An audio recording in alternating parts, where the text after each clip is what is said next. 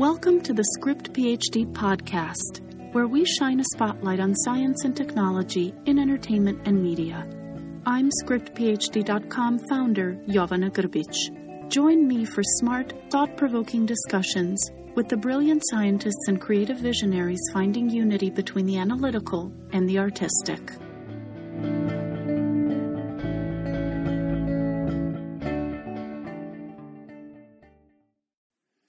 Ever since 2011, when an IBM supercomputer named Watson decisively beat two of the greatest ever Jeopardy quiz show champions, it has been capturing the public imagination about the power and future of artificial intelligence. Watson's big data capabilities have been applied to everything from healthcare to business in approximately 75 industries across 17 countries, and growing. It is also the centerpiece of one of the most iconic advertising and marketing campaigns in recent memory. Anne Rubin is the Vice President for Global Creative and Branded Content at IBM, and Stephen Gold is the Chief Marketing Officer for Watson. They joined Script PhD for a conversation about the thought process behind branding Watson, the role and future of AI, and how creative storytelling can help us better understand it. Anne and Stephen, welcome to the Script PhD podcast. Thanks for joining us. No problem. Thank you. Anne, you've gone on record as saying that with the Watson campaign and its predecessor Made with IBM, you don't believe you're necessarily creating advertising, particularly as we traditionally define it, but rather creating content. Can you elaborate on this, specific to IBM's core mission and the evolution of the technology being showcased? Sure. I think the line has blurred between what is advertising and what is branded content. With all the varied channels available to us, the definitions are morphing, and that's good, right? That's okay. We need to explore all ways of engaging with our various audiences. We like to and need to try new things. We need to experiment and see what works. And so when I said that, and I talked about that, about not creating advertising, creating content, I was talking about really doing things differently, thinking differently about what we create, how we create it, what comes first, and the best way to engage with lots of different types of stakeholders on lots of different types of channels. We don't do advertising that isn't embedded in a fully rich paid-on-earn model. So the program overall is always more than advertising. It's more about the range of content assets we're creating. You know, if you take something like the cognitive dress that we created with Marchese as an example, it started with a collaboration, right? Designers working with Watson to create a dress. Everything we did around it, you can call it advertising, call it PR, call it branded content. It was all of that. But for us, it was a full brand amplification program.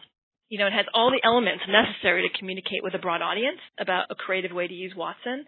And it was done to help people really understand what cognitive technology is all about. So was there traditional advertising? Yes, there was a print ad and a TV spot, but those came much later.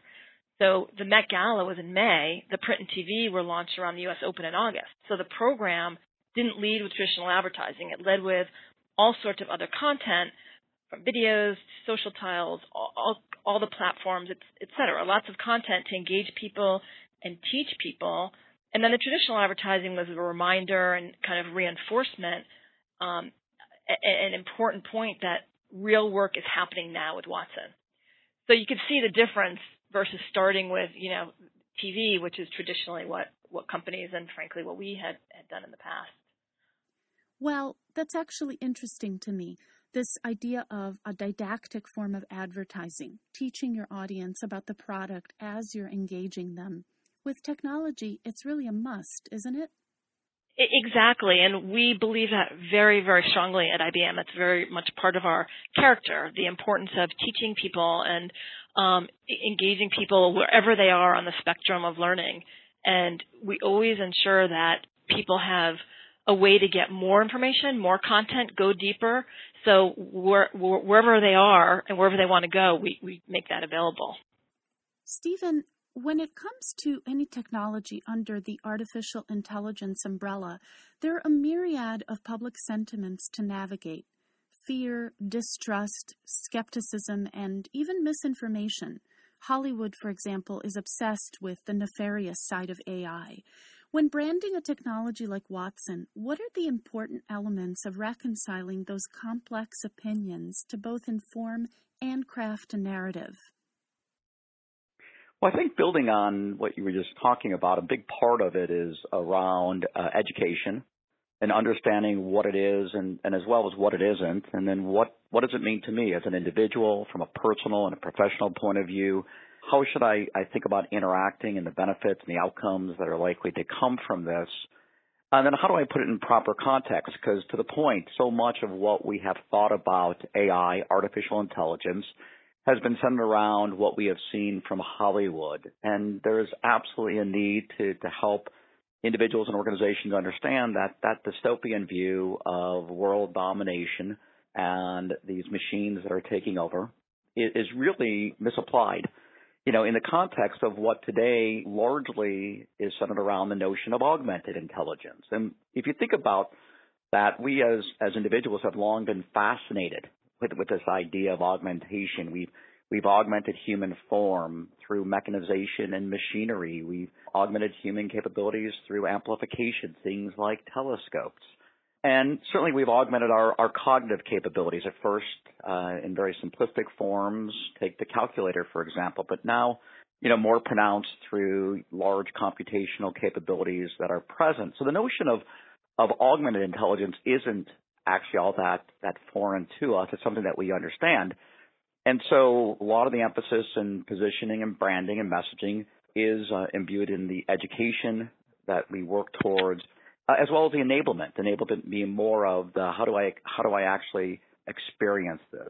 Is it something that rather than being told, I can actually interact with and benefit from? So early in, I think, the technology cycle, especially with something as fundamentally game-changing as AI, that's a big part of the investments that we make. One of the most interesting aspects of this campaign is the warm, anthropomorphic characterization of Watson. He often addresses people and groups in first person. He's funny, self-aware, at times cheeky, and always very helpful. On the one hand, is this a kind of brilliant way of addressing our biggest fears of this technology head-on rather than circumventing them? On the other, are you also trying to speak to the versatility that the 21st century demands of its integrated technology? Well, I think it's actually a bit of both, certainly the former, and I think you characterized Watson really well. I'm very happy to hearing you say the words that you use. He is funny, sometimes without actually meaning to be. He is, curious. He's brilliant. He's a friend. We call him a humble genius.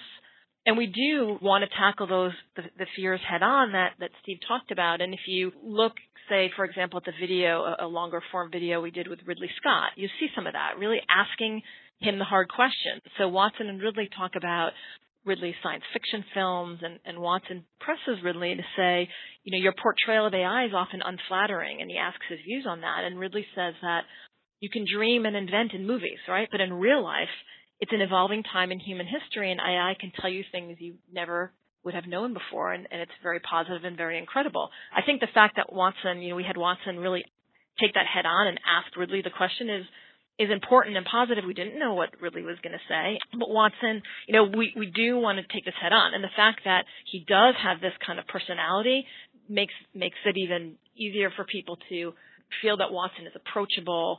I think that the technology of today needs to be versatile, as you said. It needs to be able to help humans and work with humans, and people need to accept that. To accept that, the Watson brand needs a certain kind of personality. It needs to be approachable and helpful and humble and human. So that's what we're trying to do. And I think you're right. When Watson talks in the commercials, at least interacts with different types of people, different types of personalities shine through. And I think that's really important for people to be able to relate to Watson. Stephen, we are at the precipice, if not nascence, of a revolution in terms of the intertwined and intimate role technology plays in our lives and the way it helps us do business. For example, the Blue Brain project at IBM is making headway towards making computers function like a brain for greater plasticity and cross-computing functions.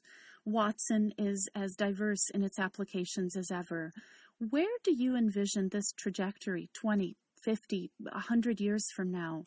How do you craft a creative narrative to help build a foundation to usher it in both a prescient and salient manner? Well, it's really interesting when you think about this particular technology and how it's just fundamentally changing the way we think about computing. So we're moving away from the rigor of computational and deterministic type computing that we've known since the 50s to an era that really is unconstrained. And what's interesting about that is these systems get progressively better because they learn. And so much the way that we progressed through our childhood and year to year, moving on to the next level of education, so too does this technology. So over the next 20, 30, 40, 50 years, you're going to see that this technology, this AI, or what we like to talk about as cognitive computing, is going to get progressively more capable, more robust, more feature-rich. And we say cognitive computing versus simply AI because AI is a technology.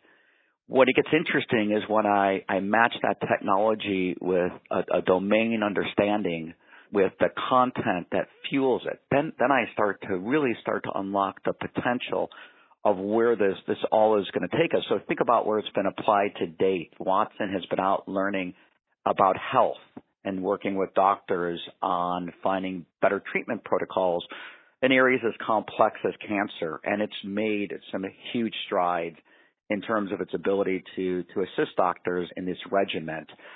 It's being applied to broader characteristics in health and around genomic, to wellness and care and case management and drug discovery and development. But it's not just stopping with health. It's moving into finance and thinking about how we plan for our retirement or buy a home. It's moving into legal and thinking about the arguments that a lawyer might make arguing a particular case. We're seeing it take form in retail, helping us make better online decisions, and travel, putting the personal experience back into travel experience itself. We're seeing it in media, money, manufacturing. And so I think over the next 30, 40, 50 years, you're going to see this go much deeper. We'll continue to learn, advance, get more progressive in its understanding of that domain and the type of questions. And we'll go from where we are today, I think more centered around what some would call artificial specific intelligence, focusing this technology on a particular problem, to a more evolved form of artificial general intelligence, better understanding of the world we live in at large. And you'll see it take form in new mediums. So we'll move beyond the conventions of mobile devices and the ubiquity they represent and laptops to robotics and how they will help us provide, for example, better care for the aging. So it's really exciting where this technology, I think, will take us. It's certainly in the natural progression of the way we as individuals have advanced and adopted technologies over the last number of decades, in fact, arguably over the last century. So I think it will serve to amplify how man and machine come together, work together towards better outcomes. And that's very exciting. And taking a more broad outlook at the world of branding and creative storytelling in science and technology, especially with the journey and evolution you've had at the helm of IBM's content strategy, what are some things you personally wish would still be infused in our greater dialogue about technology, particularly within the context of entertainment, media, and advertising? My head jumps to two different areas, because you mentioned storytelling, and that definitely is critical, especially in a field that can be complex, right? If people don't understand something, the best way to teach is with a story that compels and intrigues them, because it will encourage them to learn more and it gets them engaged and excited. And the more you learn about something like Watson and cognitive technologies, the more you're convinced that it's the way companies will differentiate in the future. So today people talk about digital and being a digital business, but we do not believe that's the end goal, right? That's really foundational. And the thing that will differentiate is cognitive, and that should be the discussion. And I'm not talking about simple question and answer technology, talking about complex decision making that can only be done with various cognitive technologies.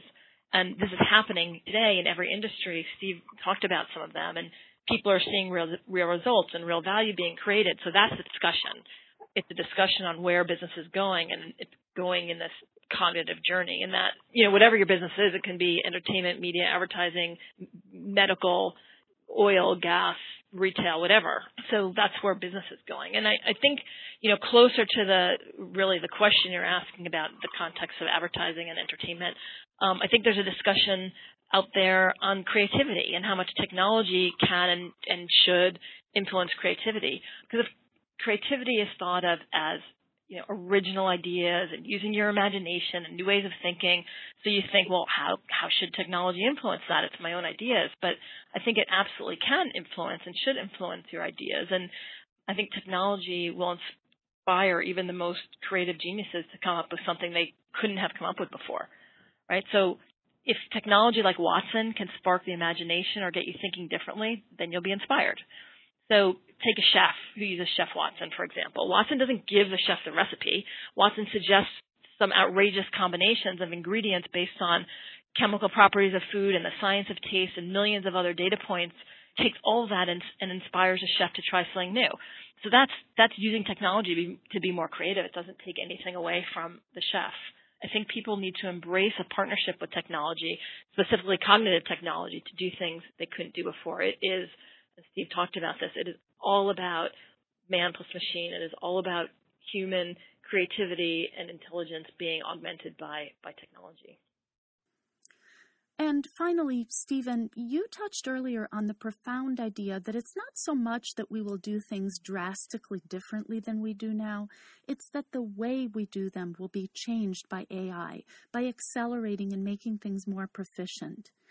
As technology continues to evolve, expand, and integrate itself into our lives, what are the ethical and moral issues that give you pause for consideration, and what possibilities excite you the most?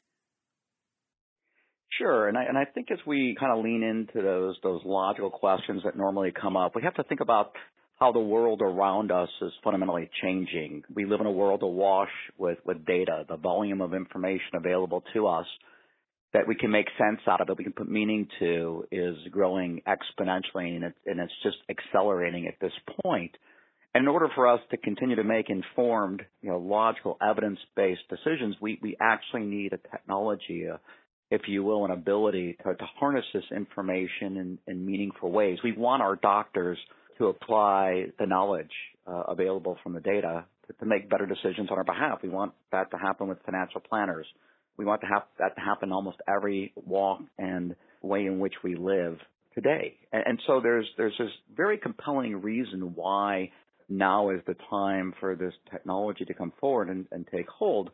And the conversations that are happening around it, the ethical conversations and considerations, are not candidly dissimilar from what we have seen in the past. If you flash back to the introduction of the mainframe, there was great debate and discussion about job displacement.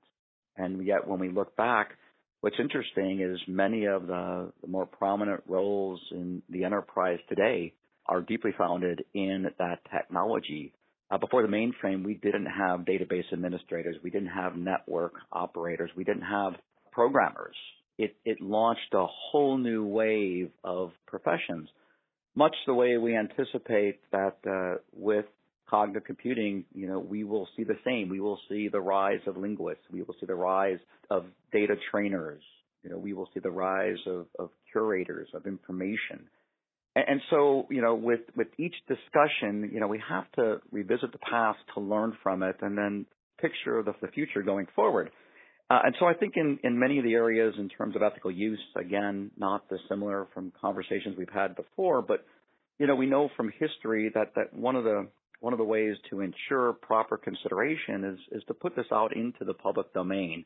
It isn't try to regulate or control or to limit it, but it's actually to progress its understanding and knowledge such that the average individual has an informed opinion, about this. And in many ways, technology affords us some greater latitude when it comes to some natural concerns, for example, about privacy. I feel much more confident that technology is a better seeding stage for maintaining my privacy than, what historically we've relied on for humans to do.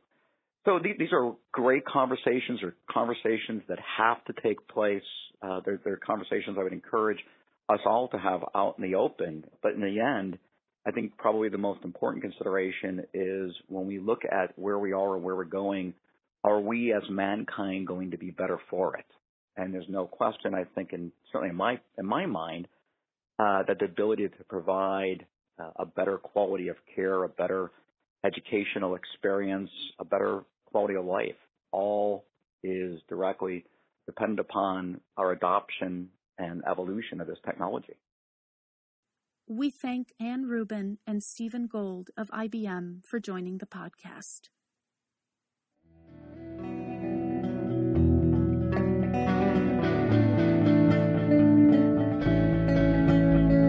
You have been listening to the Script PhD podcast. I'm Jovana Grbić. Our theme music was composed by Dave Mendez.